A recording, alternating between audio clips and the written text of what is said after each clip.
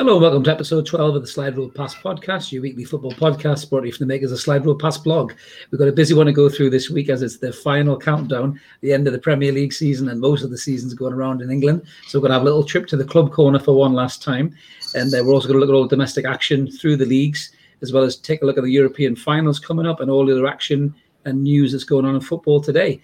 As always, I'm your host, Chris, and I'm joined by my good friend, Mark, who I can guarantee is not going to leave at the end of this season. How are you, mate? I'm good, thank you, mate. I've had a good day. It's been good. It's been a good final day of the season with plenty, with some riding on the games, but it's been some really good action today. Absolutely, mate. That's been a real interesting weekend of football overall, mate, hasn't it? So, without further ado, let's get stuck into our final club corner of the season. Okay, so it's time to take a trip to the club corner. This is the part of the show where Mark and I go through what's happening with our clubs, Newcastle and Aston Villa. So as Aston Villa's game was way more important than Newcastle's shit game, Mark, I'm going to pass it over to you. Let's kick it off with the Villa. Thanks very much, man. It was final day of the season. I think we were up against Chelsea, who were obviously chasing Champions League football. It was getting pretty tight in those places between them, Liverpool and Leicester going into the final day. Obviously we'd had a good result in midweek against Spurs, picking up a 2-1 win, including a horrifically bad penalty decision on Ollie Watkins when Hugo Lloris decided to completely wipe him out. It's one no idea why that wasn't given.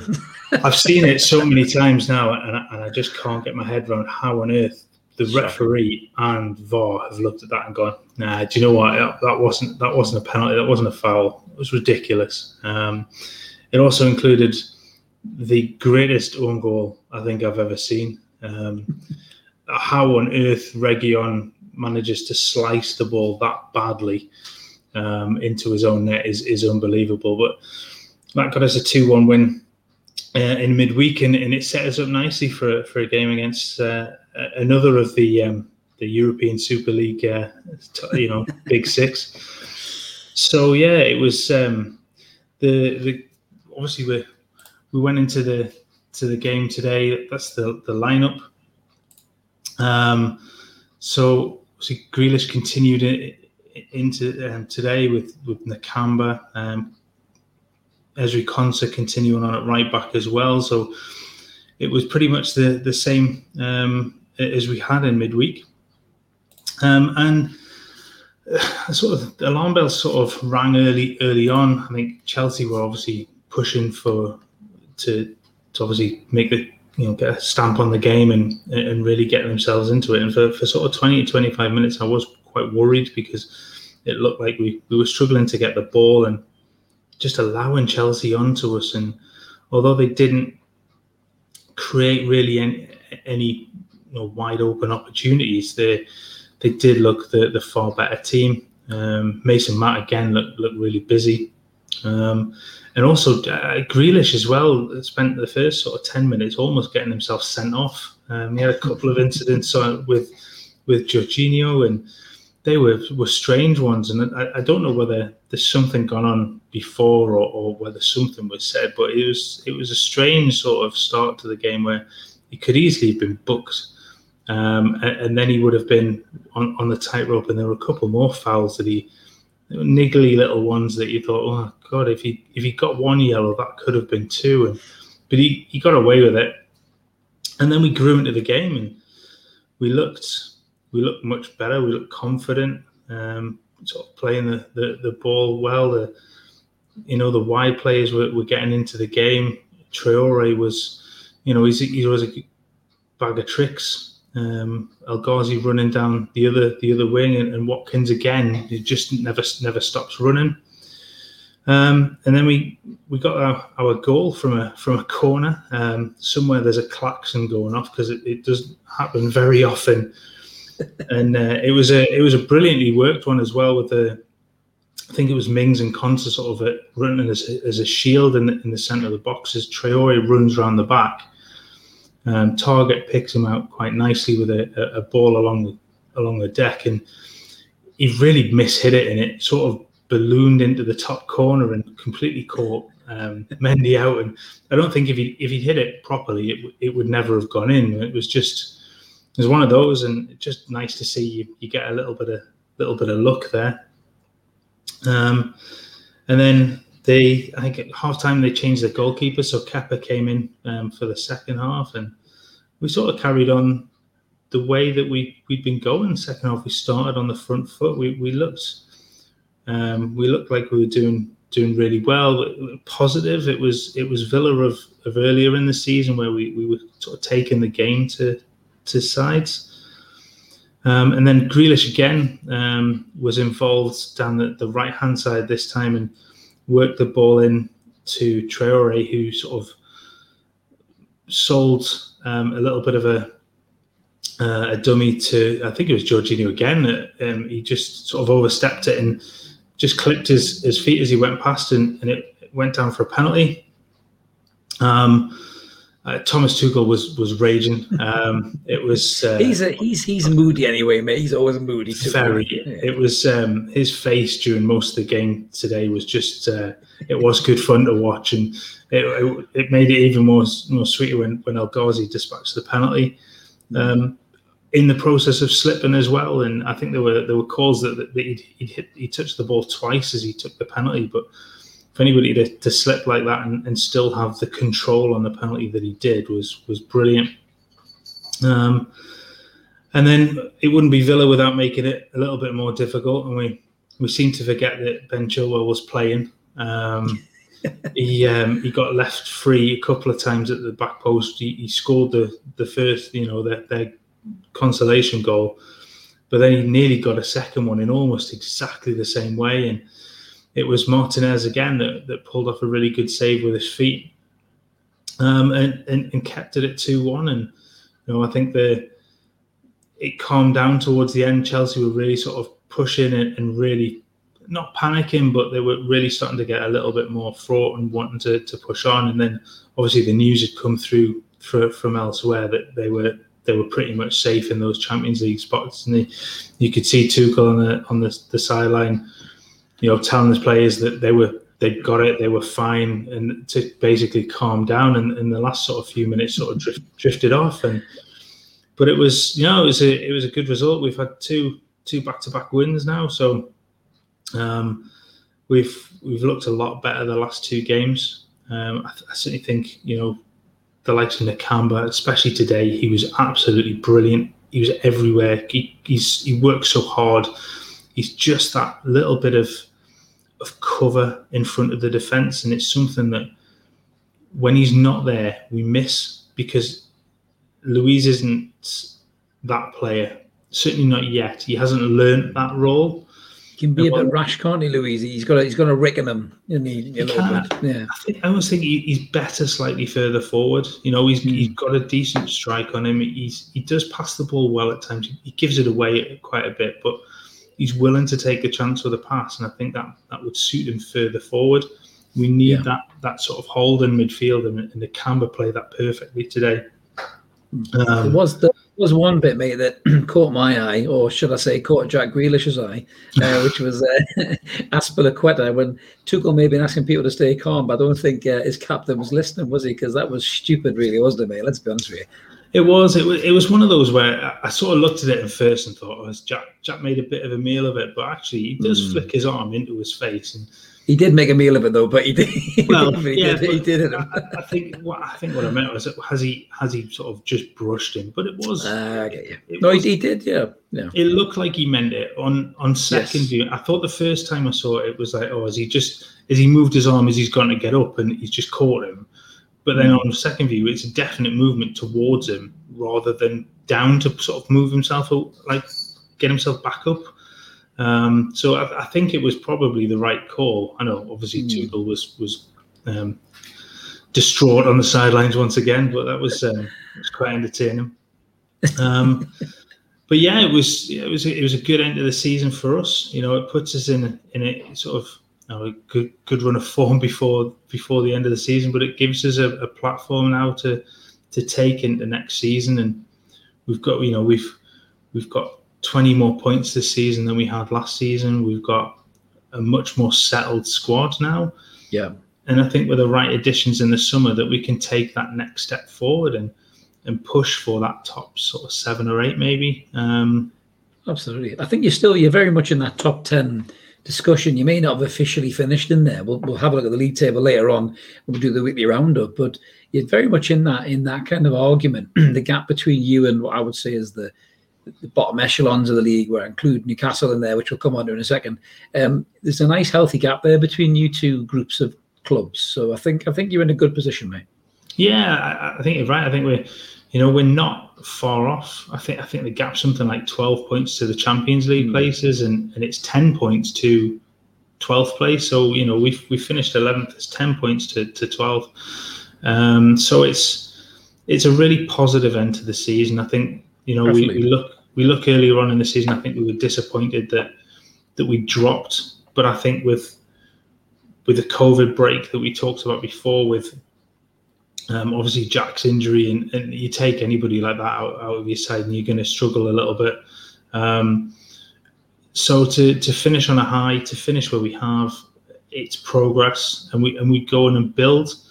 I think the one really the sort of funny point from today as well was the Villa fans singing for Tammy Abraham. When Tuchel had made his substitutions and the Villa Park started singing for Tammy, who he has responded on Twitter as well, which is great to see. So there's a chance there, mate. There's a chance there, I think. Yeah, it's one I'd love to happen. I'd love to have him back. It gives us more options up front, and we've been really lucky with Watkins and not having any injuries there, and he's only missed the games that he's sort of been suspended for after that red card. So we've been really lucky there. We haven't really got anybody to back up, but we also gives us an option to move players around. So Watkins can go wide if we have another striker in there as well. Yeah. So that's I hope so. I'd love to have him back. Obviously, I think it'd be a good move for Tammy as well, wouldn't it? I think it'd be a good move for Tammy, to be fair. I think we'll see. I think we've said before as well that there's the potential, depending on where Frank Lampard ends up as well, that Tammy may go that way too. So we'll obviously see. And the last sort of stat that I wanted to kind of bring up was just a sort of a shout to Matt Targett as well, who's our first player for a decade to play all 38 games. The last player to do it was an odd one. I didn't know this until I was told it wasn't one that I would ever have guessed. Stuart Downing. Bloody hell, Stuart. Yeah, exactly. Yeah, Ben, I never have thought that. I think it was the season that. I think it was the season he left at the end of the season and went off to Liverpool, but. I would never have guessed him in a million years. I honestly thought you were going to pull Mark Draper out of the drawer there for a minute, mate. I really thought he was coming back out. The drapes. Pull the drapes. It's going back a few more years. But no, that's a nice stat. And it just shows the level of consistency Targett's had as well. He had some fullbacks have been great, I think. Both your fullbacks have been running this season. Absolutely. And Targett, I think a better mention for him, because he's, we did have some rocky moments last year, and he was questioned at times about his not his work ethic, but about his commitment, I think, at times, and which was really harsh. I know there were lots of people after, I think, of the Leicester game that had called his commitment into question when he'd gone off injured. You can't help getting injured. But this season, he's just been so good, so consistent, and he works so well down that left-hand side with Jack and obviously with El Ghazi as well now. So he's knocking on the door of that England squad, I think. I think he's got 2 good left backs ahead of him, which is unfortunate for him. But he's in that discussion now. Absolutely. No, he's had a great season. And Aston Villa fans, let us know in the comments below what you think about that as well. Keep your eyes peeled as well, because we will hopefully be doing a Club Corner season review for Aston Villa. When they're maybe joined by some special guests as well. So like us, subscribe, click that bell to notify you when the videos are coming up, and and we'll go through that hopefully in the next few weeks. So well done to the Villa. Great season, mate. Moving on to Newcastle, which not a very good season in comparison to the Villa. And our game today was a bit of a dead rubber, really. It could have meant a lot more. And I think a few weeks back it was penciled in to be a lot more, wasn't it? Really, the relegation 6-pointer, who wins stays up type of a thing. But obviously, we did enough.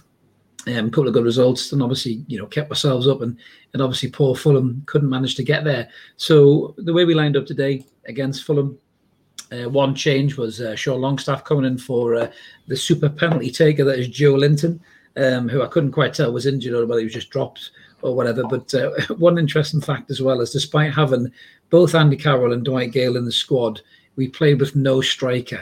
So that probably tells you everything you need to know about Newcastle United's squad depth in terms of centre forwards with no Callum Wilson. So moving into the game, I wasn't sure what I was expecting really, mate. I was expecting a Newcastle win, but I wasn't really expecting a very good performance. And I think I kind of got what I expected, just as a bit of an overall summary, really. That Fulham did all right. They knocked the ball around okay, and the huffed and the puffed, but it's been a story all season for them. They've got nobody to put it away. And the commentator kept talking about Mitrovic. Mitrovic has been dog shit this season for Fulham when he's played. I think he's got something like 3 goals all season or something daft like that. Even worse than Joe Linton. So, Mitrovic isn't the answer for poor Fulham. But maybe when they go, next season in Championship, if Mitro stays, maybe he will bash in another 20+ goals next season. But if they were to come up again, they've got to upgrade on that centre forward, because Mitro clearly isn't a Premier League striker. But going into the game, looking at that goal threat that we had, we got no centre forward on the pitch. There was one man who your money was on, and that was Super Joe Willock. And yet again, he was the man who came out trumps. A very, very crap game, very little chances in terms of any real chances to write home about. Joe Willock gets the ball from deep, charges up the pitch. Fulham give him a bit of space for the first time, fair play, and they were actually quite tight up until that point. He manages to wriggle through. He kind of gets a bit of luck. I think the ball ricochets off a Fulham player, and then he tucks it away so well, just instinctively. The lad never panics, just in the bottom corner. Off he goes to celebrate, and he levelled Alan Shearer's record of scoring in 7 consecutive goals. It's a game, for Newcastle, and that's just unbelievable for such a young player. I love everything about him. He's smiling. He's happy. He wants to play. He's got an enthusiasm for the game. It just really breaks my heart that he's not our player. And people are talking about we want you to stay, Joe, and all that stuff. Arteta's came out and said he's going to be an Arsenal player next season. I mean, this kid's going to cost big money for Newcastle, son, isn't he? What, 30 million quid, 20 million quid? He is, yeah. I think the initial sort of look was going to be about 20 million, and that was before he's gone on this goal scoring run.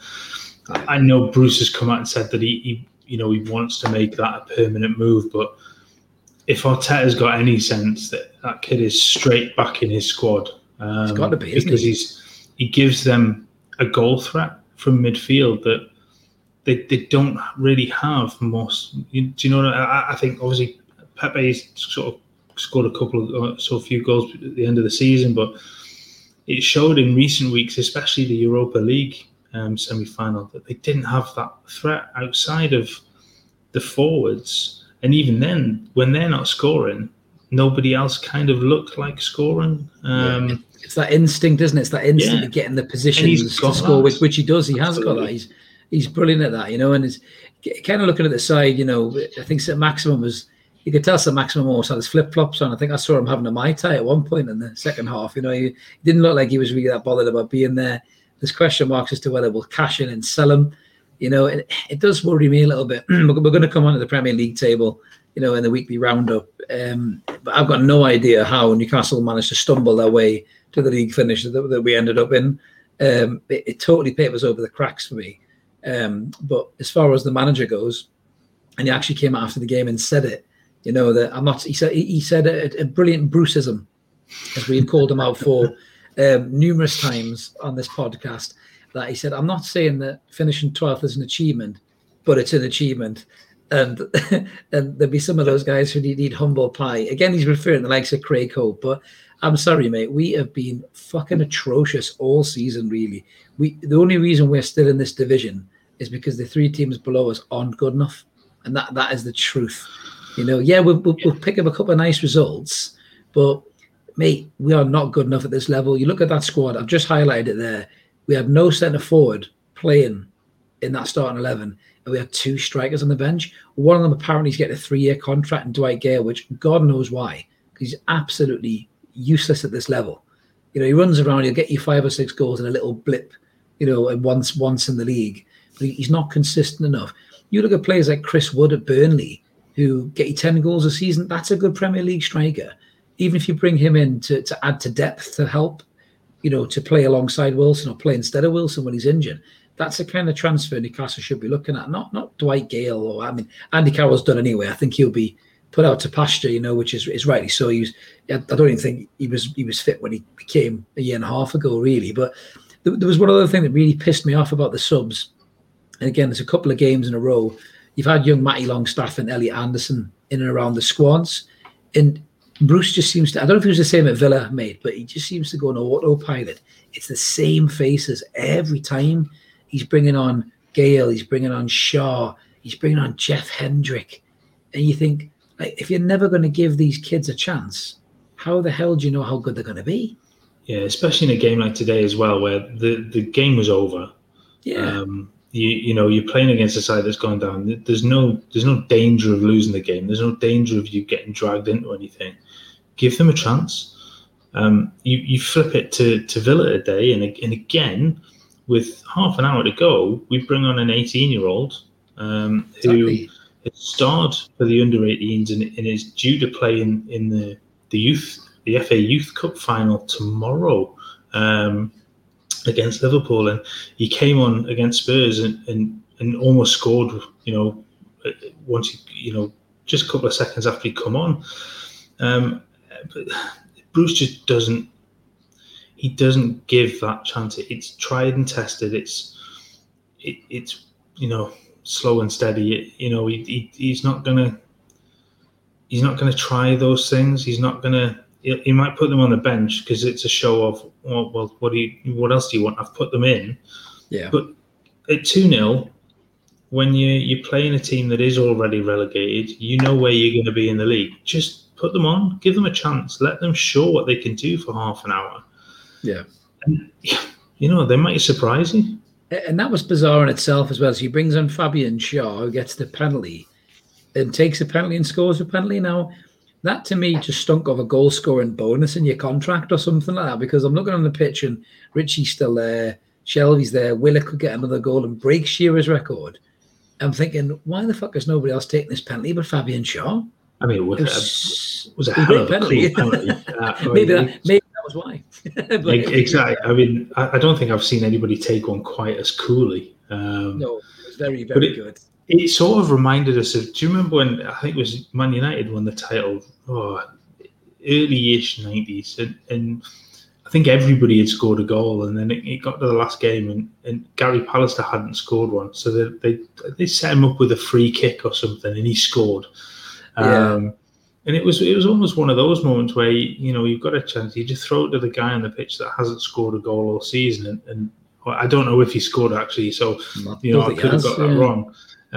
But yeah, I mean, he tucked it away brilliantly, but it was an odd one when you consider some of the players that were still on the pitch, but maybe if he was designated penalty taker for the day, maybe, I don't know. It was a strange one. I mean, obviously Shaw's gone after the Euros, along with Ryan Fraser and Dubravka from our squad. And an interesting one, because a lot of people don't think Shaw will be in Newcastle next season. And it's really sad to me because, Benitez built up this really good defence of steel and silk with Lascelles, Shaw and Lejeune. And they were brilliant when all three, they were fit. And they were, you had Lascelles kind of mopping up, wiping guys out. And these two just were great on the ball. But Bruce obviously prefers Shelby, who drops so deep to get the ball. You don't have room for a ball playing centre half. So you revert back to a Dummett and a Fernandez, who were good players. But Newcastle are sadly going to lose two decent centre halves in my mind, in Shaw and Lejeune that can play. And that's a testament to the change of management, I think. Which is what happened to the club, and it is a bit of a shame. So we're kind of finished there. Obviously, Bruce is quite smug. Mike Ashley was in the crowd rubbing his hands together as he was depicted on social media, probably wondering how much money he's going to get for St. Maximin, probably. But it's another few million in the bank from finishing 12th, though, isn't it? So it's well, that's probably he's probably thinking, no, I could just buy that failing retail outlet down the road. Oh, I really fancy that. But Yeah, so I mean, I'm not really that excited. We're finished 12th, and it's a good position to finish in, but it doesn't tell us the full story of the season for me. And we've said it before: if nothing drastically changes in the summer, and it's still rumbling on in the background, we all know it. But if nothing changes in the summer, it's just going to be copy and paste again, isn't it, really, mate?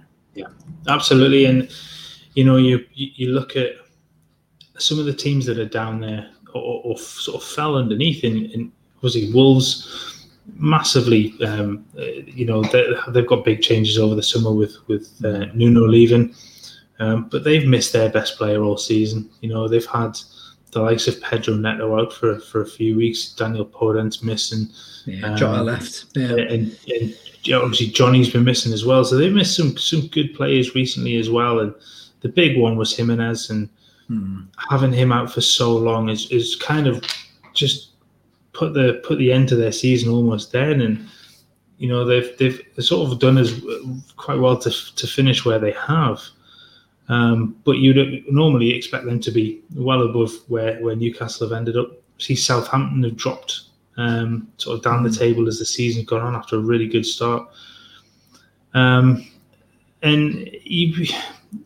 I do think it's a false position. I mean, you have to give them some credit in the fact that they finished where they have. They finished the top of that bottom bunch. They finished top of it.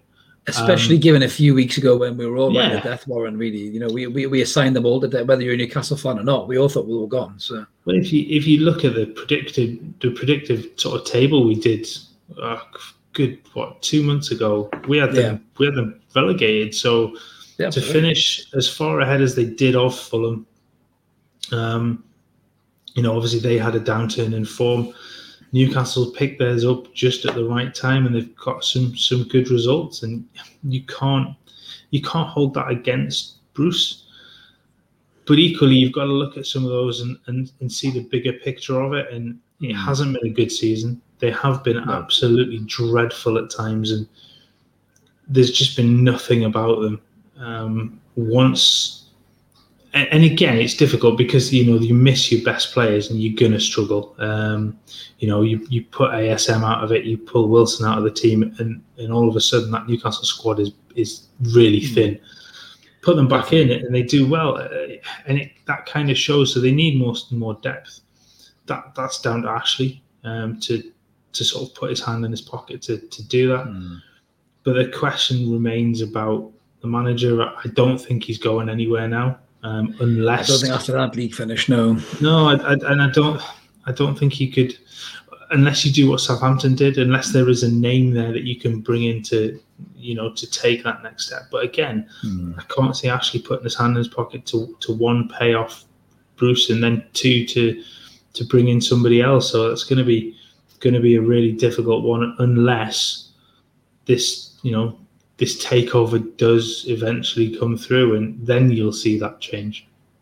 Yeah, I think you're right. And obviously from a manager's perspective as well, there's so much uncertainty in the air in Newcastle right now. Whether you're a young manager looking to make your name, whether you're an experienced manager like Benitez was, you're going to really give that a wide berth until you know a bit more about what's going on, because you don't want to go in and get your marching orders in 6 to 7 months, regardless of how good of a job you're doing. But Newcastle fans, let us know what you think in the comments below. We're hopefully going to be doing a Club Corner season review in Newcastle with a very special guest in the next week or so, which would be really good. Me and Mark are quite excited about that. So, for now, we're going to leave the Club Corner for the final time this season, mate, and we're going to move on to the weekly roundup and the rest of the teams. Okay, so it's time for the weekly roundup now. We're going to check out the rest of the action and all the teams starting in the Premier League. Okay, so busy day fixtures today, mate, as we were talking about earlier on. So just kind of looking through that, we've obviously covered Newcastle and Villa already, and the Villa game had a massive implication on the final Champions League positions. And there's a couple of other games in there that really stood out for us, mate, wasn't there? What a game it was between Leicester and Spurs, mate. One former England striker and one current England striker stealing the show, mate, weren't they? There was, and it's sort of Vardy looked back to his best again and running defenders ragged.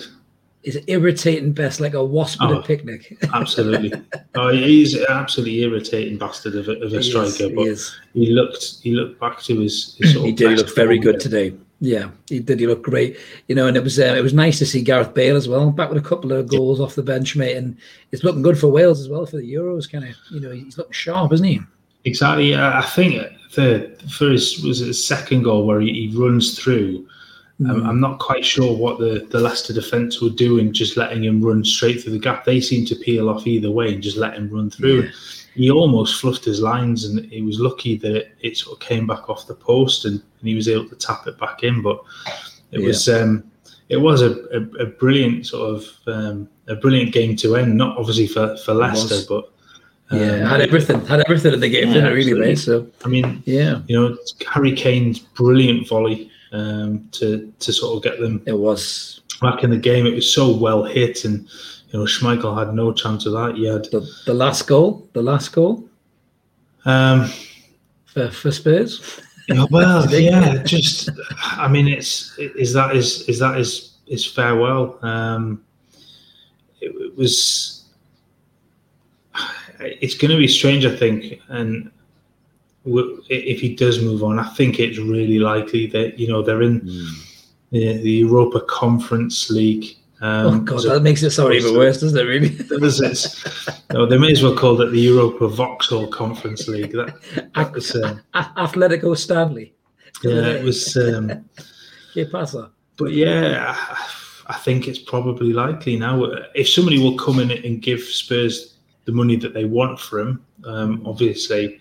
And Daniel Levy will play hardball and try and get as much money as he possibly can. But you do think, has he got an agreement with them to go for a certain amount? But it looks likely that he'll head off. His body language after the game certainly didn't look like a guy who was going to hang around. He looked like he was saying his farewells to Lloris and Son and a few of the guys that were there as well, mate. It didn't look like a guy who's going to be there next season, in my opinion. No. You wonder whether a few more might head out as well. If they get offers of Champions League foot, the likes of Son.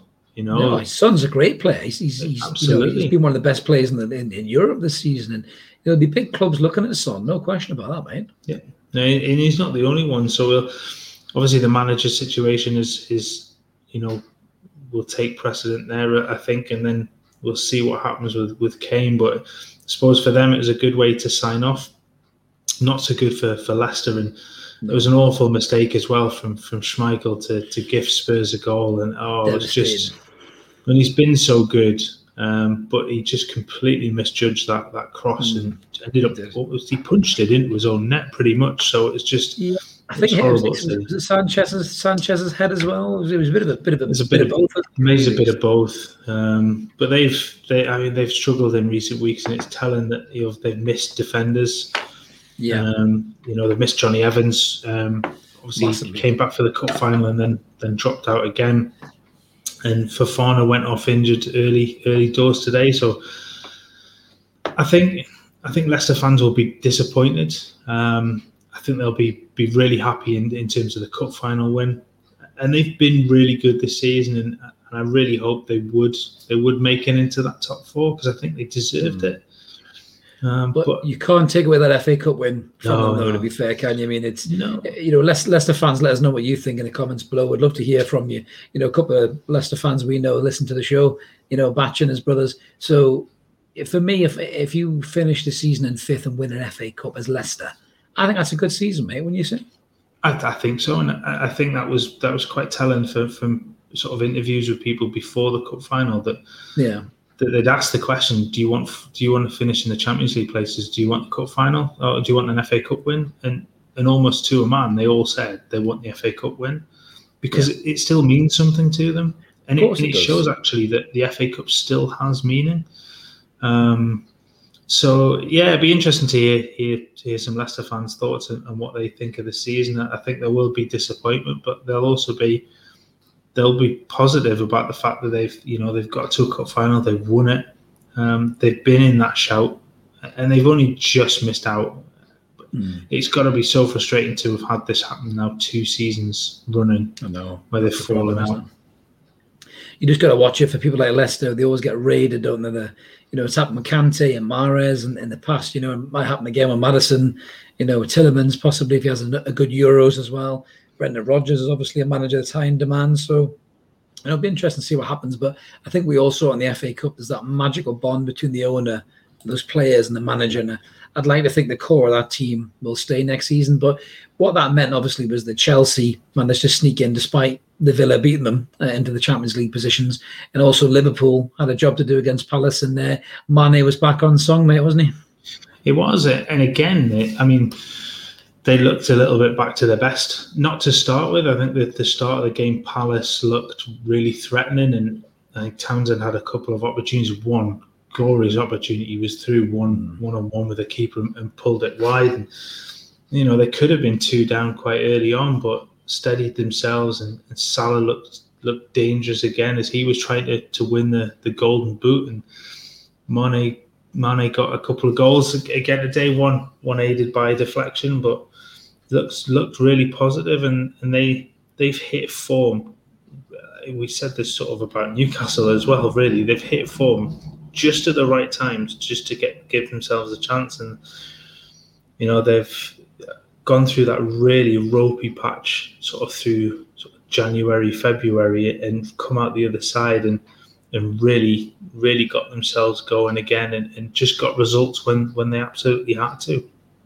I think, most Liverpool fans, after losing Van Dijk and seeing how bad the season tailed off at times, if you'd offered them top 4 in January, they would have snapped your hand off. I really think they would have. So credit to Liverpool and credit to Klopp for getting back into that position.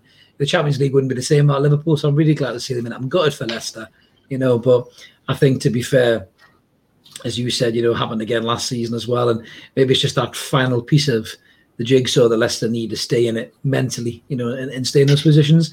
There's a few of the key results we were having a look at as well, mate. Leeds again were purring, mate, weren't they? I think they've ran the most out of any team in the Premier League. I think they've got stats for, is it first position in the Premier League? They're just incredible, aren't they? I'm trying to remember. I'm actually trying to find the stat now, because it was an incredible sort of stat. I think they were distance covered 4,187 kilometres, which ranked first. They were first in sprints, in pressures, in tackles, in fast breaks, and they ranked in. I think they've used 23 players, which I think is the lowest number in the league as well. So it is. And that pisses me off when people start talking about how Steve Bruce is doing the best he can with our squad. That's a bunch of championship players Bielsa's done that with. That tells you what a good manager can do. I think they've got some of those, and they're obviously players that have come through the championship with them, but they've added well to it. True, like Rafinha and guys like that. Exactly. So they've added the right players, and they haven't gone nuts in the transfer market and spent 200 or 300 million in one go. To do it, they've bought really well. They've obviously brought in Harrison on loan as well, which has been a really good signing for them. And it's just another Manchester City player who's been playing really, really well. Yeah. So it'll be interesting to see what happens with him as well, because I think is he 24? So he's not one of the young ones. He's not exactly ancient, is he? But you wonder that he might struggle to kind of get into that City squad when he goes back. So will Leeds look to sort of try and make that permanent? But it just shows what Bielsa's all about. It's all about hard work and absolutely that sort of, when he first came in and you had that sort of Leeds falling apart at the end of the season, and I think they've run out of steam that year, but that set them up. And they haven't looked back since. So, they went into the last season and this season, and they're still as strong and as fit and as quick as anybody in the league. And it's all down to the way that Bielsa has them playing. And they've been brilliant to watch. And I know Villa fans and Leeds fans have issues with each other, but as a neutral watching them, I absolutely love it. They're so much fun to watch. Yeah, honestly, I'd rather watch them than my own team. If it wasn't for my blind allegiance for Newcastle, I probably would just watch Leeds instead of Newcastle. But a couple of other results, obviously, they caught by West Ham finished strong, mate, as well. Nice 3-0 win. Wolves getting beat off Man United, a bit of a reserve Manchester United in Nuno's last game, which was a bit of a shame.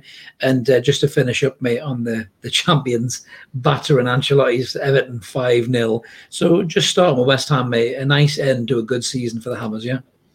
Absolutely, and it just goes to show what a good job Moyes has done this season. I think, again, there possibly be fans that are disappointed with missing out on Champions League football, but they've been so good. They've had some rocky sort of moments over recent weeks, but the level of consistency they've had all season, and again, they haven't really got any superstar. Maybe it's Declan Rice, but they've got no real superstars in that team. It's all possibly Lingard, to be fair to him, since he's come. Fair enough, yeah. But again, he's not theirs. So that's another one for them to see whether they can sort of keep him over the summer. But it's just been, again, brilliant to watch at times.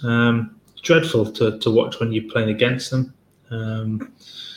But yeah, they thoroughly deserve what they've done. And like I say, looking at the table, they've just they're only 2 points off Champions League football. They've got themselves into the Europa League. That is but any sort of sense, that is a brilliant season for them. And you know what? For a group of supporters who have spent a lot of their time at the wrong end of the table, having seasons like I've had, like you've had as a Villa fan in seasons gone by, hey, fair play to them. Really, really good season. It reminds me a lot about Newcastle when I think 2012, where we finished fifth and surprised everybody. I just hope that West Ham, unlike us, can build on that squad. Keep Lingard, add a few more quality to it, and really just have a go at trying to stay in that top 7 in the Premier League. Because that's probably where a team like West Ham really see themselves kind of moving forward. But just finishing up, mate, on kind of the Manchester clubs, really, is a shame for Nuno going out with a defeat in his last game. Just a little bit about Nuno, mate. What a great job he's done there, hasn't he? But he's been brilliant, and I know obviously that he's had the benefit of the link with. I forgot Mendes. Yeah. The name escaped me completely there, but he's done it well. He's brought in good players, and you don't come up from the Championship and end up with two 7th place finishes on the spin without doing a good job as a manager. Yes, they've struggled at times this season, but they've missed their best player for the vast majority of it. Exactly. It's difficult to. You don't go out and just replace a Raul Jimenez. No. On a whim in the January transfer window, it would take a monumental amount of money to be able to do that. Good news, obviously, for him coming back. I was just going to say, great news. Yeah, he's back next season with a protective headgear on, isn't he? Yeah. Which is, to be honest with you, you see it in rugby, quite a lot, don't you? And when Peter Cech had this on years ago, and I remember that injury with Peter Cech. You remember, I think it was Stephen Hunt, wasn't it, that ran at him, it wasn't actually anything too malicious, but from that moment on, he had to wear the skull cap. I think I remember saying to you at the time, I'm surprised that outfield players aren't having to wear these things. And then obviously the seasons have gone by. Obviously, poor Ryan Mason had his injury, which was horrific. He had to retire in the end, and now Jimenez. And I think this protective headgear thing might become a bit of a thing, mate, I think, moving forward. I think so. We've seen a couple of, we talked about this last week, didn't we? We've seen a couple of head injuries with goalkeepers this season, with collisions, and it's mainly been down to the offside sort of issues that I still have problems with in not flagging for offsides when they are. And I think we'll possibly see more of it. And if it gets in play and he's safe, then great. Because having players like that back playing again is great to see. And that they're a much better team with him. Obviously, I know that's a completely obvious statement to make. But it'd be great to see him back, and it's good to see him that he was fit enough. I think he was past fit to play for the last couple of games, but they've just held him back and I think that's the right thing to do. I think not rushing him back. There's no reason to rush him back because they're not playing for anything. Exactly. It's not gonna don't put him under any undue risk. get him back, get a full pre-season, get him fighting fit, match fit, ready for the new season.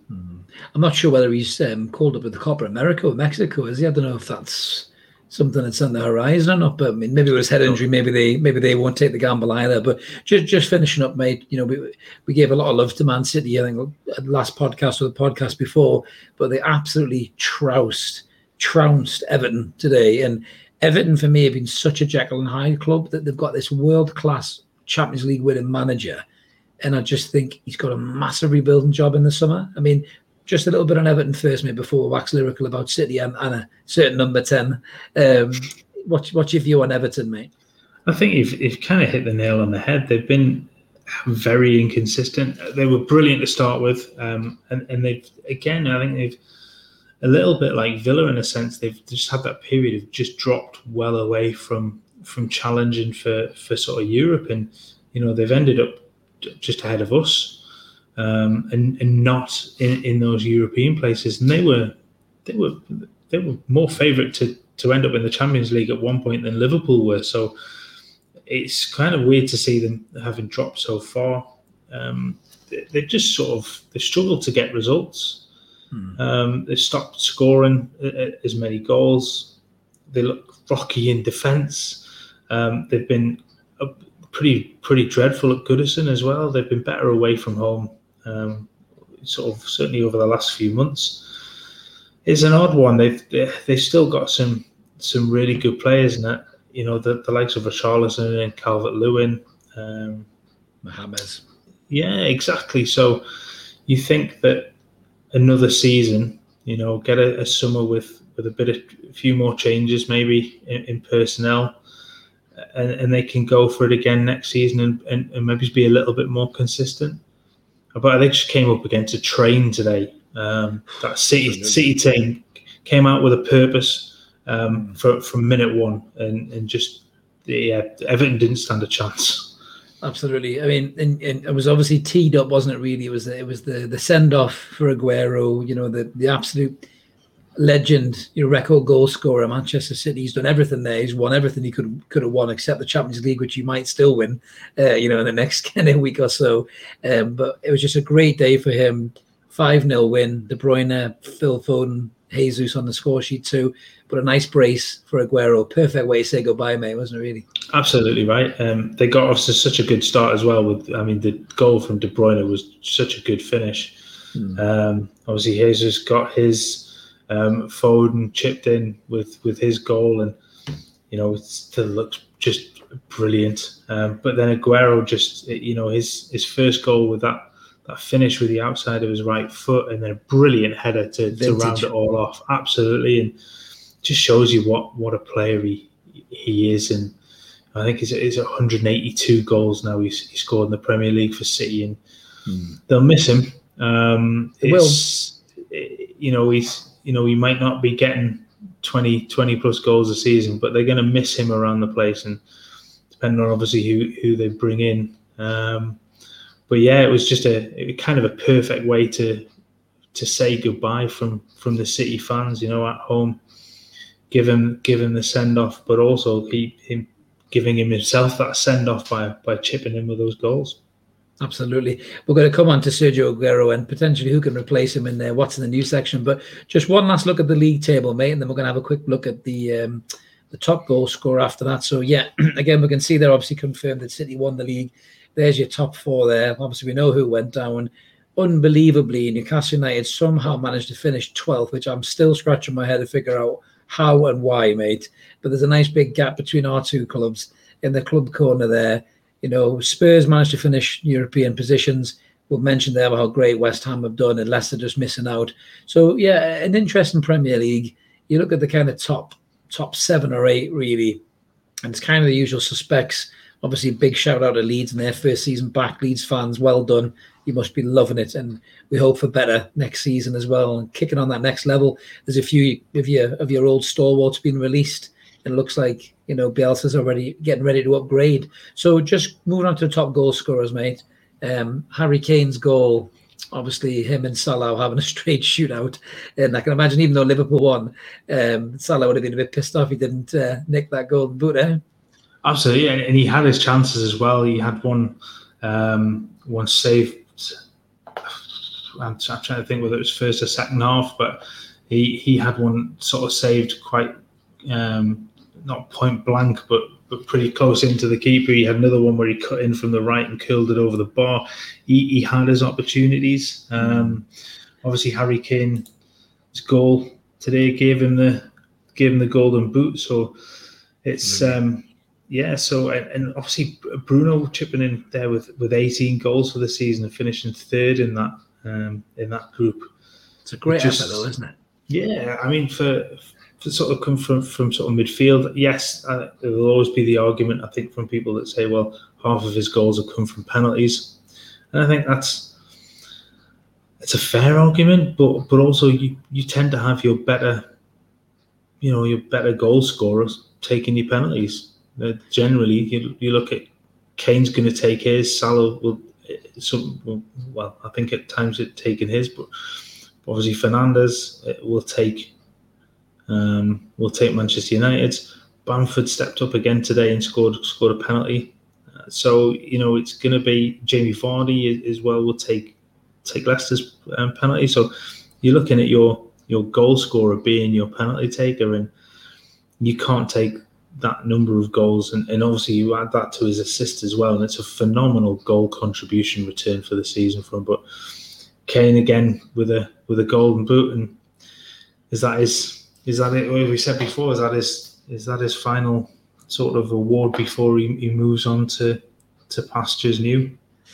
Yeah, it's interesting. We're going to get into that later, but I think Harry Kane will be back terrorising Premier League defences next season, personally, mate. But just a little shout out on that list as well, mate. Ollie Watkins' first season in the Premier League. I know you'll probably go into this in more detail when you do your full season review of Aston Villa and the Club Corner season review. But what a great season he's had, mate, stepping up for the Championship. Yeah, I think there were a lot of question marks about the amount of money that Villa put on, paid for him.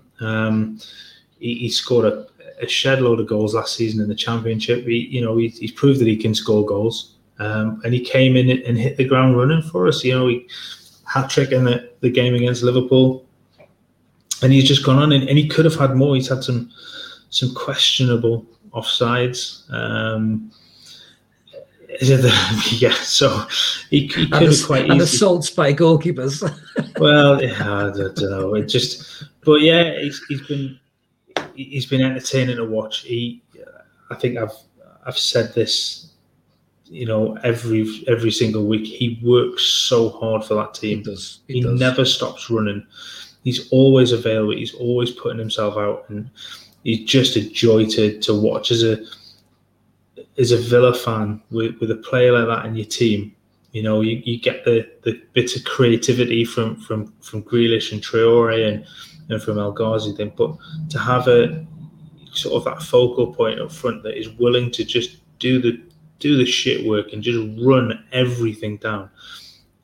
He's some engine on him, because he still looks as fresh as he did at the start of the season. He just, like I say, he never stops, and he just gives you so much ability to play that pressing game that Smith wants to do, and it's been great. I wish he'd got a few more, but you for a first season in the Premier League, it's been brilliant. Absolutely. Well, from his current club to his previous club, mate, nice little segue. We had a bit of action in the Championship playoffs as well, didn't we, the weekend? So let's just get stuck into some of those. So looking at that Bournemouth and Brentford game, obviously Ollie Watkins' ex-club, the return leg, all the pressure was really on. I think Brentford really to try and come back. And did they not half come back, mate? What a brilliant result for the Bees. It was, and it started so badly for them as well. They were 1-0 down from the first leg. They went 1-0 down in the second leg as well, and then what a turnaround! And they just, it was such a good game of football to watch, and they took their chances. It was obviously they were helped by the fact that they rattled Bournemouth, and Bournemouth lost a man early on as well for a straight red card for all intents and purposes, was a rugby tackle. Terrible defending though. You could see Woodgate's face from a player who was a great defender. Woodgate was just thinking, "What the fuck are you doing there, mate?" Absolutely. He knew he was caught out. You could see him flick his hand out to trip the Brentford striker on the way through. That was it was a phenomenal comeback for them. Thoroughly deserved. I thought they were absolutely brilliant, and more so as well because Bournemouth were time wasting from 20 minutes into the game, and it was, they were. I actually thought Jose Mourinho had taken over Bournemouth for a minute when I was watching it. I was like, what's going on here?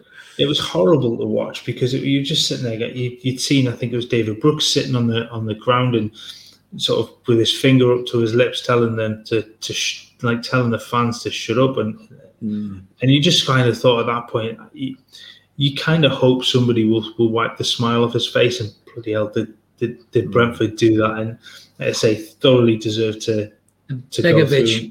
There's got to be a mention for Begovic, just general football shithousery when Ivan Toney's penalty went in. Toney scores and he gets the ball to run it back to the halfway line. Begovic runs after him, knocks the ball out of his hand, and there's a bit of a reaction. They end up both getting booked. It was ridiculous, and it was funny later in the game as well when the game was sort of getting towards the last couple of minutes, and Begovic goes up, and I think he was up front for about 5 minutes. The ball was staying. He ended up being the player that got called offside. It was unbelievable. It suited that is a pub quiz question waiting to happen. That is, what goalkeeper got caught offside? That was very funny.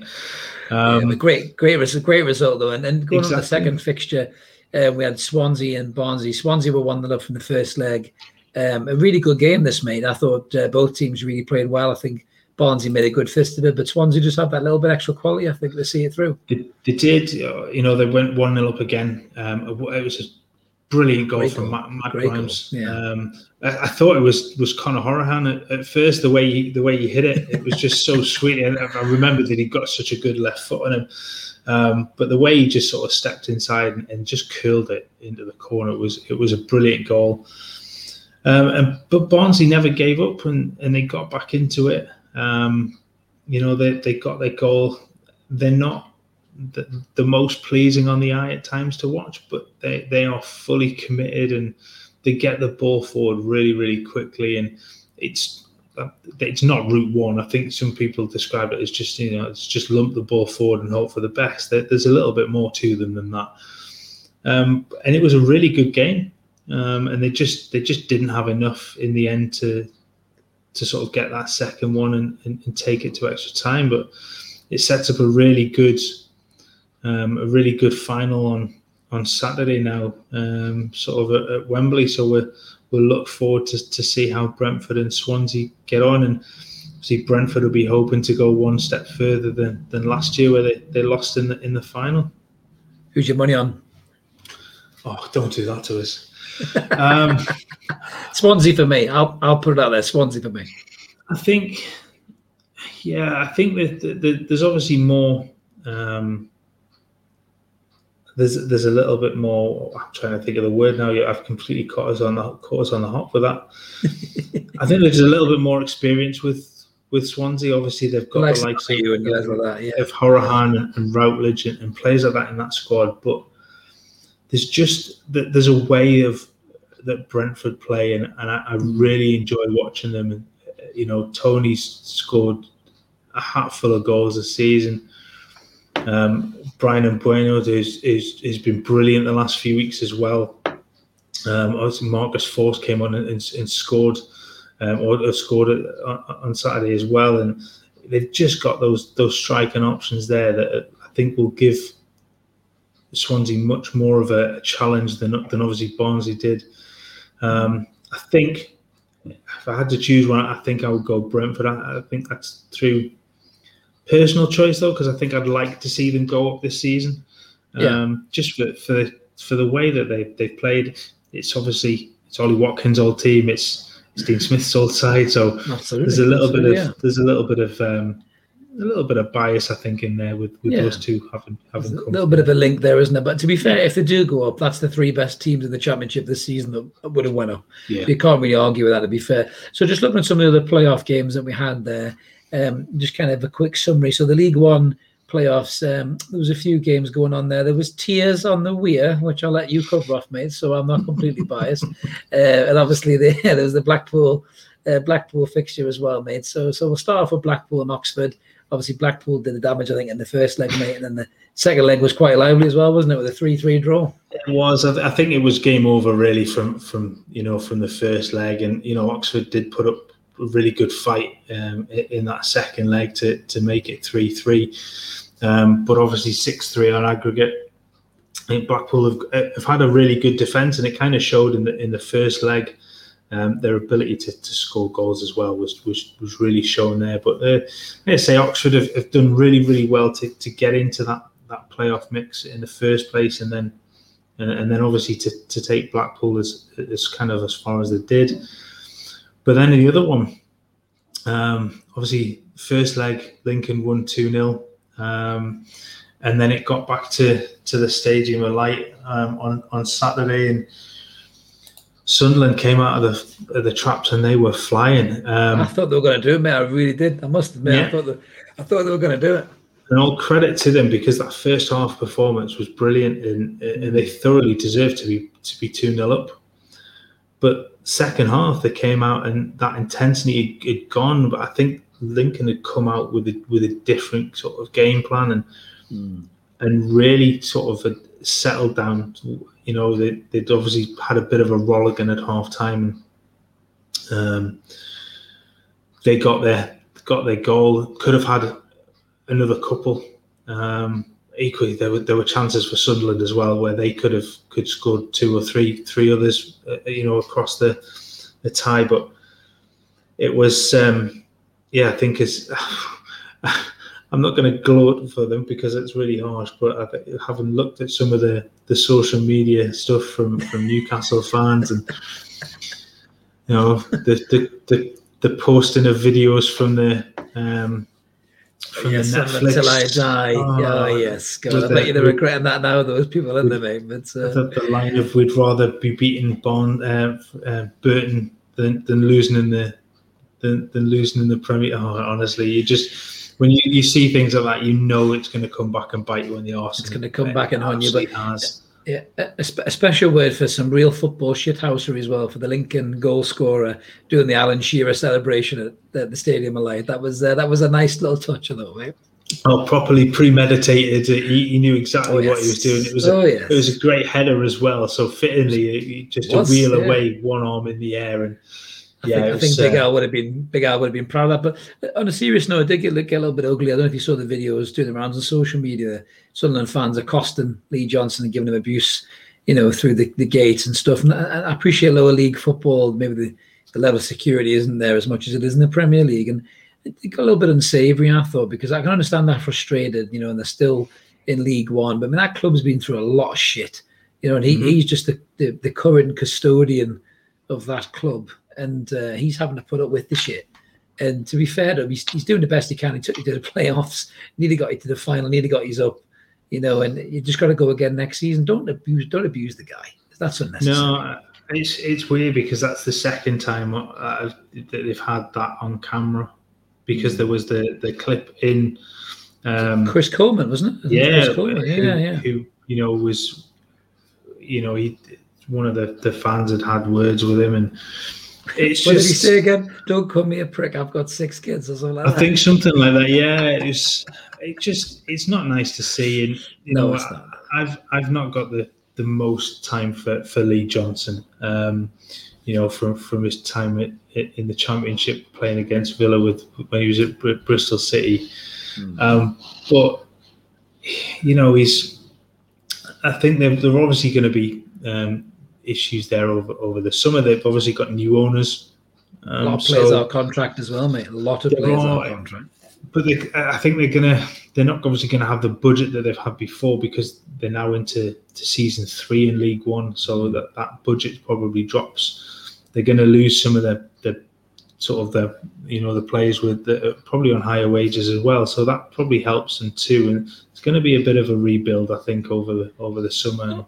But do you know what? Stop blooding some of the youngsters, mate, because if you think about the Sunderland teams that we saw when we were younger coming up through the Championship, yes, when they had the likes of Phillips and Quinn and stuff, they always kind of bled younger players into this team, didn't they? You know what I mean? So maybe it's time to go back to that and start again, Sunderland, and have a team with some local talent there as well. Be a bit proud of that. And it's not that long since they had like the likes of Josh Maja that was there, and he looked really promising. But obviously, given the league they were in, they lost him quite quickly. That's always going to be the problem, isn't it? When you're down there, you have a half decent player that they're going to go. But listen, in all seriousness, good luck for them for next season. I really hope it goes well. No hidden jokes. I know you think I'm building up to one, but I'm not. So good luck to them for next season. But just looking at some of the playoffs, mate, to close this off. Obviously, League Two, take us away on that, mate. There was some lively games going on there, wasn't there? So I mean, I think the favourites to go through to the final was in Morecambe, and they sort of again did the damage in the first leg by winning away at Tranmere.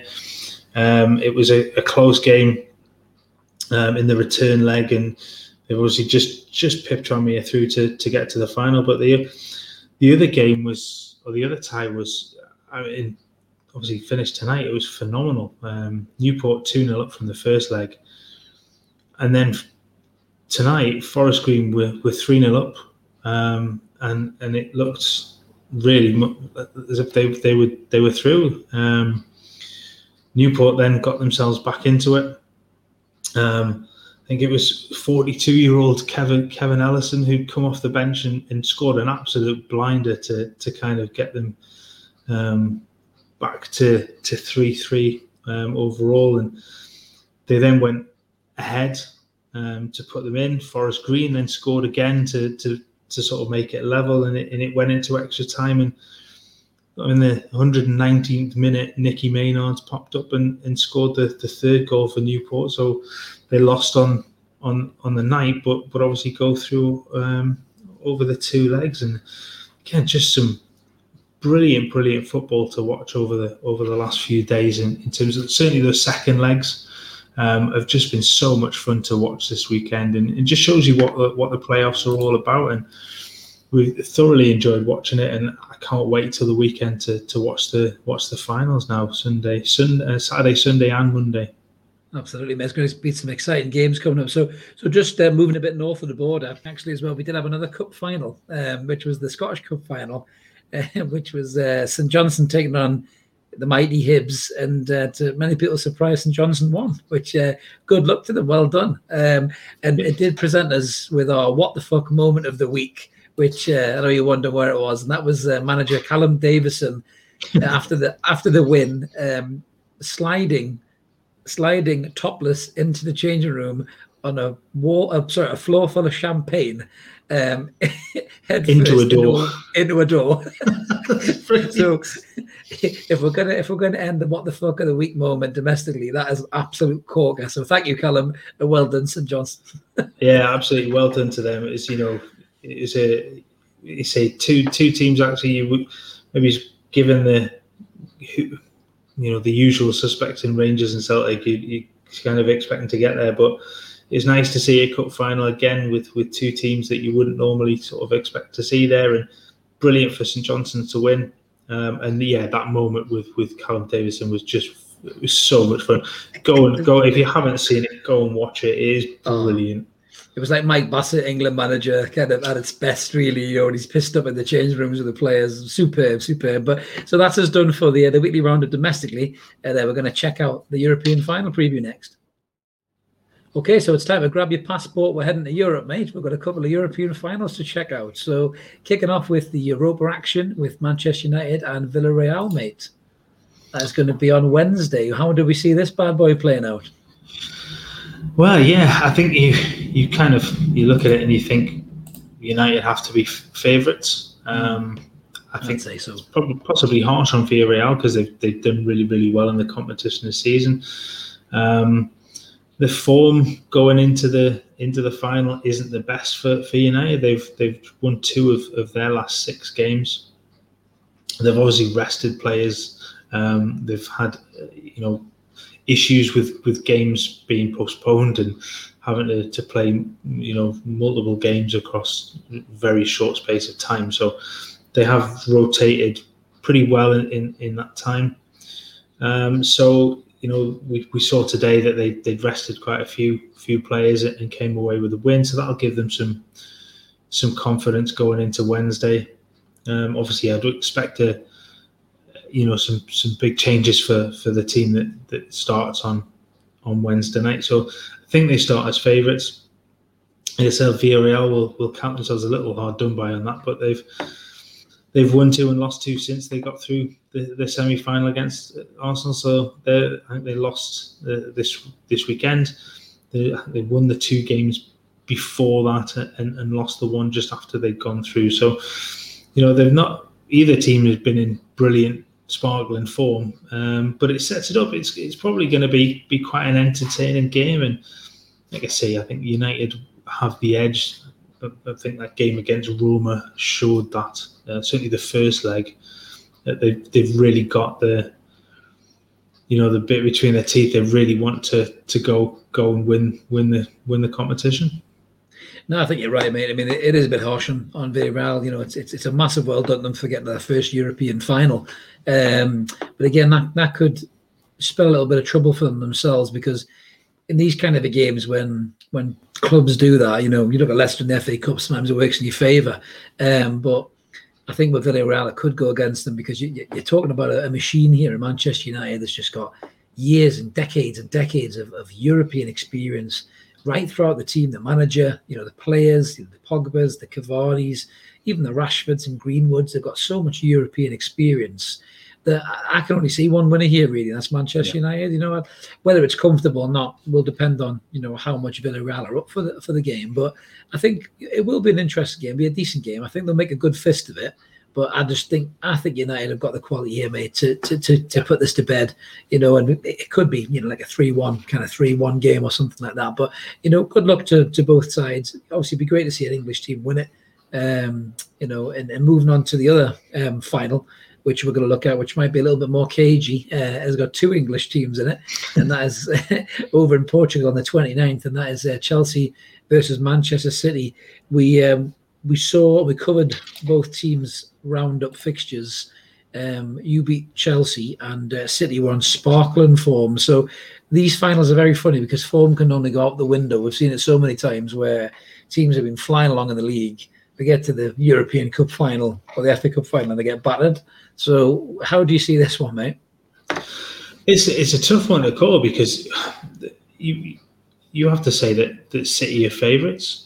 Got to be. Yeah. But it's not that long since Chelsea beat them.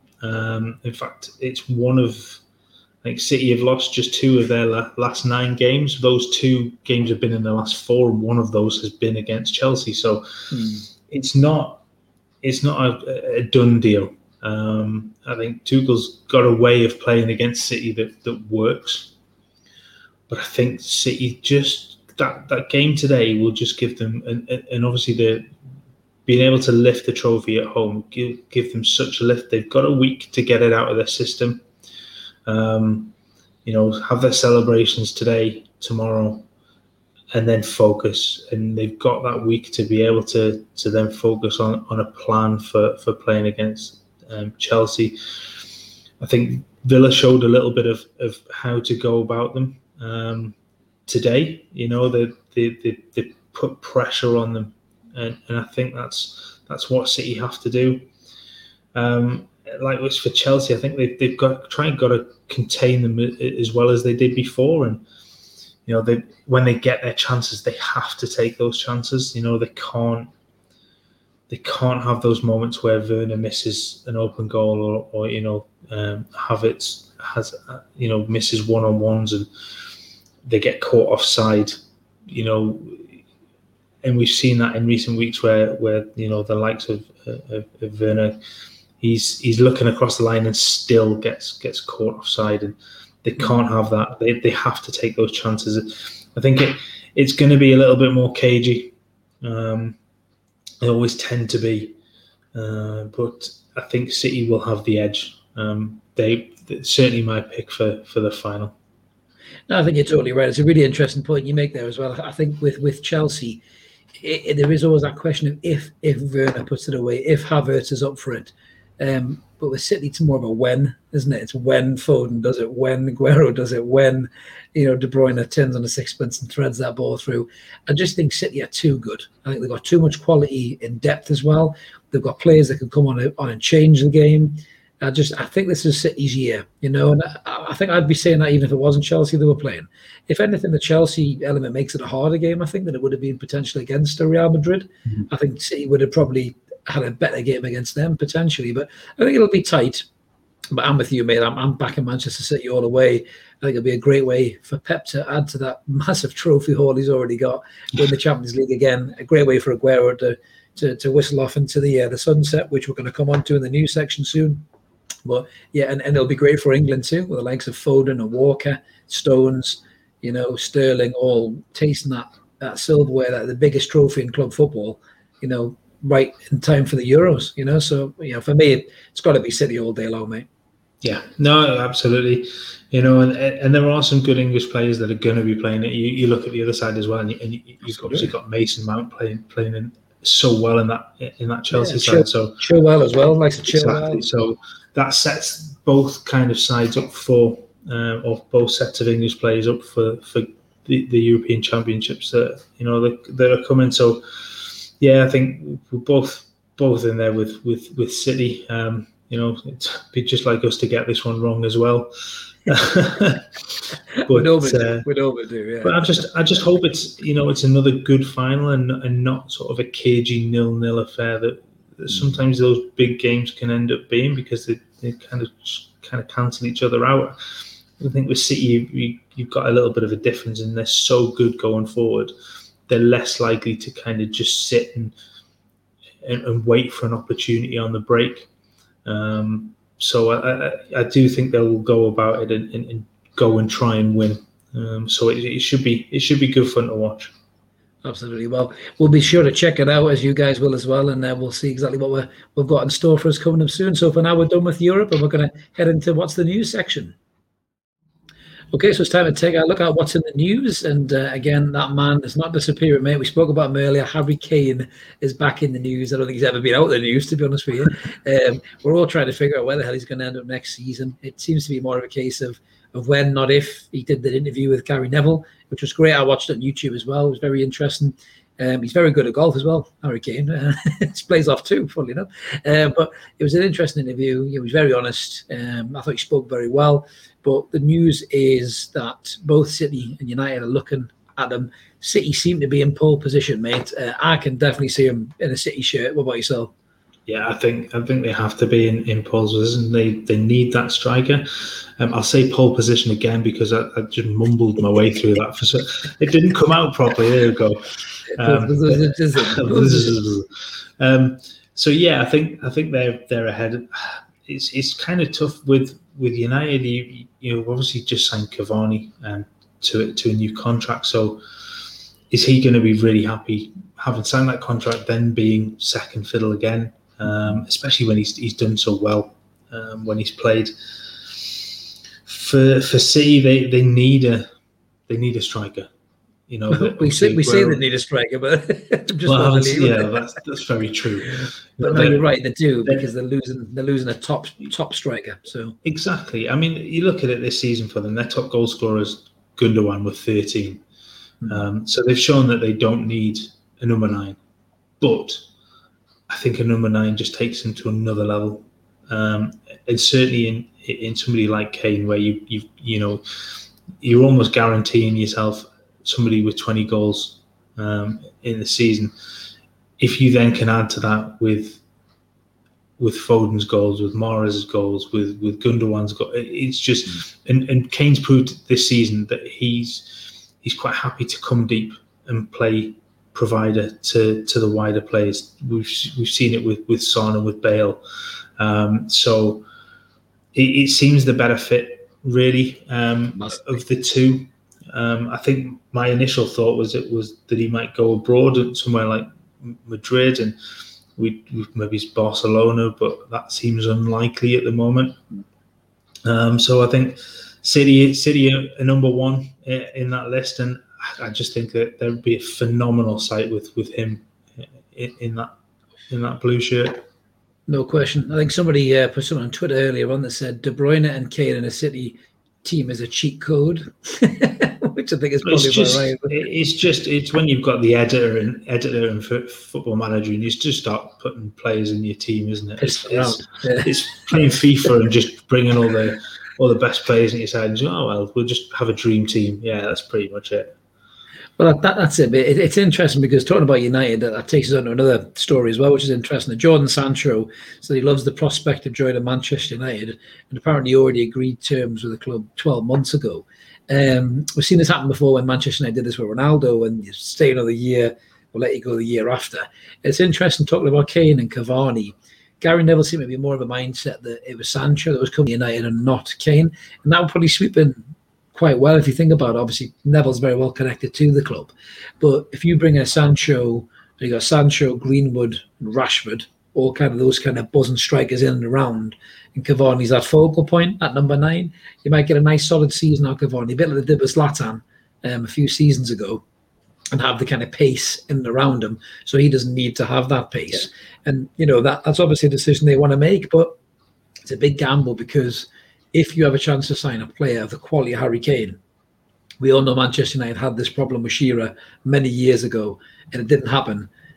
If signing Harry Kane is a potential prospect for Manchester United, for me, Cavani or no Cavani, they've got to go for me because the guy could get them to win the league. He could do for them what Van Persie did a few years back, in my opinion. Yeah, I think you'd be daft as United not to look at Harry Kane, and while having Sancho would be brilliant for them. They've got players that play in those wide positions already. Absolutely, yeah. Having another one isn't a bad thing, but I think of the two, I think I'd rather have Kane. That's my personal opinion, but definitely, I think if you're not going to get him, and you've got Cavani who gives you at least another year of brilliance, because he's got that in him, and if you've got the players around him to give him the service and feed off him, then Sancho makes perfect sense, I think, as well. So absolutely, we'll have to see what kind of European Championship Sancho has as well, because he has tailed off a little bit. He has his moments where he looks great, then he kind of disappears a little bit. Obviously, we don't watch the Bundesliga as closely as other people do, but he has drifted away a little bit. So it'll be an interesting Euros for Sancho. But moving on to outgoings at City as opposed to incomings, obviously Aguero played his last game for the club at, in the Premier League, Champions League. He might go out with a swan song there, but it's becoming more of a definitive story that he's going to go to Barcelona on a free transfer. Now, this dovetails into a story that you pointed out, mate, on Twitter, that Guillaume Balaguer, who's a fantastic journalist, very reliable for all things La Liga, he did indicate that despite Aguero going to Barcelona being a really good move for Barcelona as well, he did indicate that Barca might be in some big financial trouble here with the potential of up to 17 players that could leave, mate. I mean, I think both, you look at it, and both them and Madrid are in a mess financially. And I think this is a key thing for the Super League, where they're guaranteeing themselves money coming in each year. It does look like they're going to have to let unless something drastic happens and more money comes into the club. It does look like they could end up losing some of their star players. Obviously, there's possibly still the potential of Messi leaving. See, it doesn't look like you're not getting much in terms of transfer sort of fee, I don't think, now with the contract situation, but it's a huge amount of money that would come off the wage bill. But if you start to talk about losing the likes of Ansu Fati, who's potentially the future of the club, those are the players that you absolutely have to keep hold of. But if they're forced into a position where they have to sell those players, then it's going to be a really weird thing to kind of see when you think of how big a club they are, how successful they've been, to have got themselves into such a mess. And they've basically, they've just bankrolled signings or bankrolled the club into winning. And they're not doing that. You know, they haven't won La Liga. They're knocked out of the Champions League early again, and they're not what they were. If you go back, not even that long ago, and they could be in bother. You know, as that sort of that tweet, those tweets it suggested. 15 to 17 players is a hell of a lot of people to lose, and it will obviously give them a big chunk of money coming into the club and free up wages. But then you're going to have to spend to replace those players. So if they're in that much bother, then those players that they're going to then bring in are going to be nowhere near the quality of the ones that they've just lost. It's interesting because Aguero obviously is still a big name, still a big draw. It could potentially be something that maybe be used as a stick to keep Messi there. With the family connection between the two. I think Messi's godparents to is Aguero's son, I think. But the other players being linked on free transfers is Memphis Depay and Gini Wijnaldum. Now, both again decent players. Whether Barcelona quality or not remains to be seen. Depay had his chance at Manchester United, didn't quite work for him. I think Wijnaldum's been a great player for Liverpool. Really, really talented. Obviously, he's a Dutch captain. He's coming towards the kind of the latter stages of his career, so I'm not sure whether he would be the Gini Wijnaldum that we've kind of seen before. But as you said there, mate, losing that level of players is a huge blow to the club. I mean, Barcelona have always been renowned for this amazing academy that they've had. And yeah, we've still seen some players dripping in from there, obviously Fati being one of them. But I think they may need to turn back to that, and they may need to accept the fact that those players might need 3 or 4 seasons to get themselves up to that level, before they can start challenging again at the top. But just an interesting point about Aguero as well. Aguero fits the mold very much of another player that Barcelona let leave, which is kind of come back to bite them on the arse a little bit, man. I know you want to talk about that a little bit. Tell us a little bit about Luis Suarez. Well, yeah, I mean, you're looking, they let him go last year, and it was such a weird deal for a player of the caliber of Suarez to go for. I think it was €6 million that they sold him to a rival as well. Yeah, I mean, I could understand if they maybe sold him to Valencia or someone in Italy or somebody that wasn't going to be a direct rival, but to sell him to Atletico for so little. Messi was livid as well, wasn't he? I remember absolutely. I think understandably so, but he's gone on, and I think he's got 21 goals this season for Atletico, and they've obviously won the title at the weekend as well. So it just shows what a poor bit of business that was to have got so little for him. When you consider the return that he gives, he's just got to show that what a move for Atletico for him. That's paid real dividends. Absolutely. This isn't the first time that Barcelona have dropped this bollock, is it really? Because they did the same thing with David Villa a few years back, and then he went on and won the league as well. So I think there's a real bit of arrogance from Barcelona's point of view, mate, isn't there? They're, well, you're done. Off you go. Off you fuck, mate. And then, actually, hang on a minute, he's still quite good. Yeah. No, you're right. Absolutely. Twice. They've done it twice. They've done it twice with their strikers. They've sold them to the same club each time, and that club's then gone on and won the title. And it just, there is that level of arrogance with them, and it's kind of bit them on the arse again. Well, it's a bit of a stupid decision. It stinks of a decision being made by a guy in a boardroom and not on a football pitch, and I think that's the problem with these big clubs, is you do get a lot of that going on, especially the European clubs, and it is a shame, I suppose. But well done to Suarez and the rest of Atletico, and obviously Kieran Trippier as well. Yeah, showing Harry Kane exactly what happens when you leave Spurs. Unfortunately, you do win towns. So moving on to another one of the European Super League clubs. Apparently, Chelsea are interested in and have been interested in contacting Bayern Munich about reportedly signing Robert Lewandowski. I can imagine that conversation was very short and it ended in something rhyme with Mokpov from the Bayern Munich board, I imagine. But just a little note on Lewandowski. He scored a 41st goal of the season the weekend, the last day of the Bundesliga, breaking Gerd Muller's record for most goals in a season. What a player, mate. Just phenomenal. And I know it's, Bayern are head and shoulders above everybody in that league, but still to to score 41 goals in a season is ridiculous, and he is, I think, head and shoulders the best striker in the world at the moment, and it's no surprise to see teams interested in wanting to take him. I can't imagine that Bayern will field any of those calls, though. No, not at all. Straight to voicemail, I think. Thomas Tuchel will have that miserable face on yet again, I imagine. No yeah. But I think he wants a German 11, doesn't he? To be fair, mate. But a Bundesliga 11, I beg your pardon. But so we're kind of moving on just to another story, I suppose, involving the relegated teams. We both shed a tear when Sam Allardyce said he was no longer going to be the West Brom manager. As huge fans of the Sam Allardyce fan club, we were devastated to hear that we won't see that fraud that looks like Bully from Bullseye in this game any longer. But they have been linked to Chris Wilder, which I think would be a really good move for them, mate, to be fair.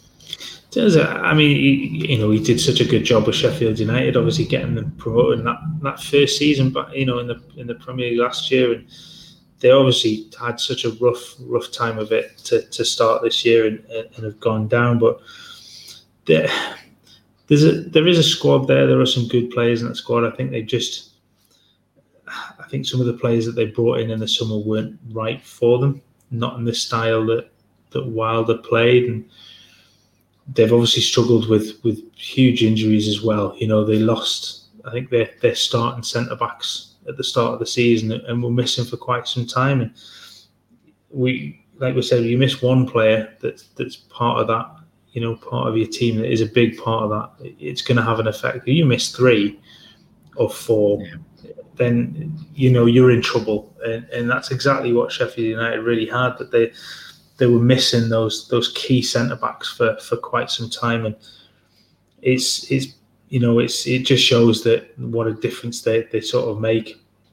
I think it was a shame for Wilder to have gone when he did, but hopefully he'll come back and just show what a good manager he is. And he's quite a character, isn't he? And I think he probably will fit West Brom quite well.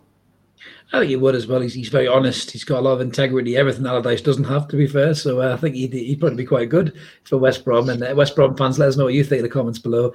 I know I'll be much happier with Chris Wilder as my manager than that bloody idiot Sam Allardyce. Hopefully he'll piss off to his Villa, Casa St James's that he bought with the money that we binned him in, and he'll never come back again, hopefully. But so that's us done for the news section this time. But don't worry, guys, we're going to be across all the transfer stories and speculations over the summer. Obviously, while the Euros are going on as well, and we'll be sure to bring them to you in the next episodes of the Slide Rule Pass blog. But for now, no more news and time to check out. Okay, so that's full time, mate, on the last episode of the season for the Slide Rule Pass podcast, mate. Thanks very much for joining me this season to talk about football. No, thank you again. Thanks everyone for watching. It's been a really good season. Obviously, from a personal point of view, it's been great to watch Villa's progress. But there's been some weird games, some wonderful games, some terrible decisions, some bizarre VAR and referee decisions, and we'll obviously continue as we head into the summer. Absolutely. Well, I've got a busy summer as well. Even though the league's finished, we're certainly not finished with the Slide Rule Pass podcast. We've got some great specials coming for you, starting off with Newcastle and Aston Villa Club Corner season reviews. Me and Mark are going to be back on duty with a couple of special guests. So make sure you guys click like and subscribe. Hit that bell as well so you know when the episode's coming out. They should be quite good ones to watch. And we're also going to be having a look at the European Championships, which is just around the corner, where we're going to oversee the domestic representatives with England, Scotland and Wales. And again, we'll have some special guest stars on that one too. So we've got a busy summer ahead of us, mate. We've been called up to the Euros, so that's quite good and enjoyable. Absolutely. I'm just glad we've got that. We've got a bit of a break from Premier League and Me too. Domestic football, and we get some European, some international football to go with, and it's not just meaningless friendlies or the what was it, the European, I can't even remember what it's called now, the the International League or whatever. Oh, yeah, something like that. But my only hope for the summer, really, obviously I want Scotland to do well, but my other hope is that I don't see Steve Bruce rocking up as a pundit on anyone's fucking TV show, because I've had enough of that bloke all season. For the love of Christ, no station, put him on the TV, please, for God's sake. No, I think you're safe there, to be fair. I really hope so. But for now, mate, that's us all done. And thank you very much for listening, guys. We hope you enjoyed it. It's been a great season. And let's get ready for some summer action. And we'll see you in the next episode of the Slide Rule Pass. Thanks for watching, guys. Cheers, guys. Bye-bye.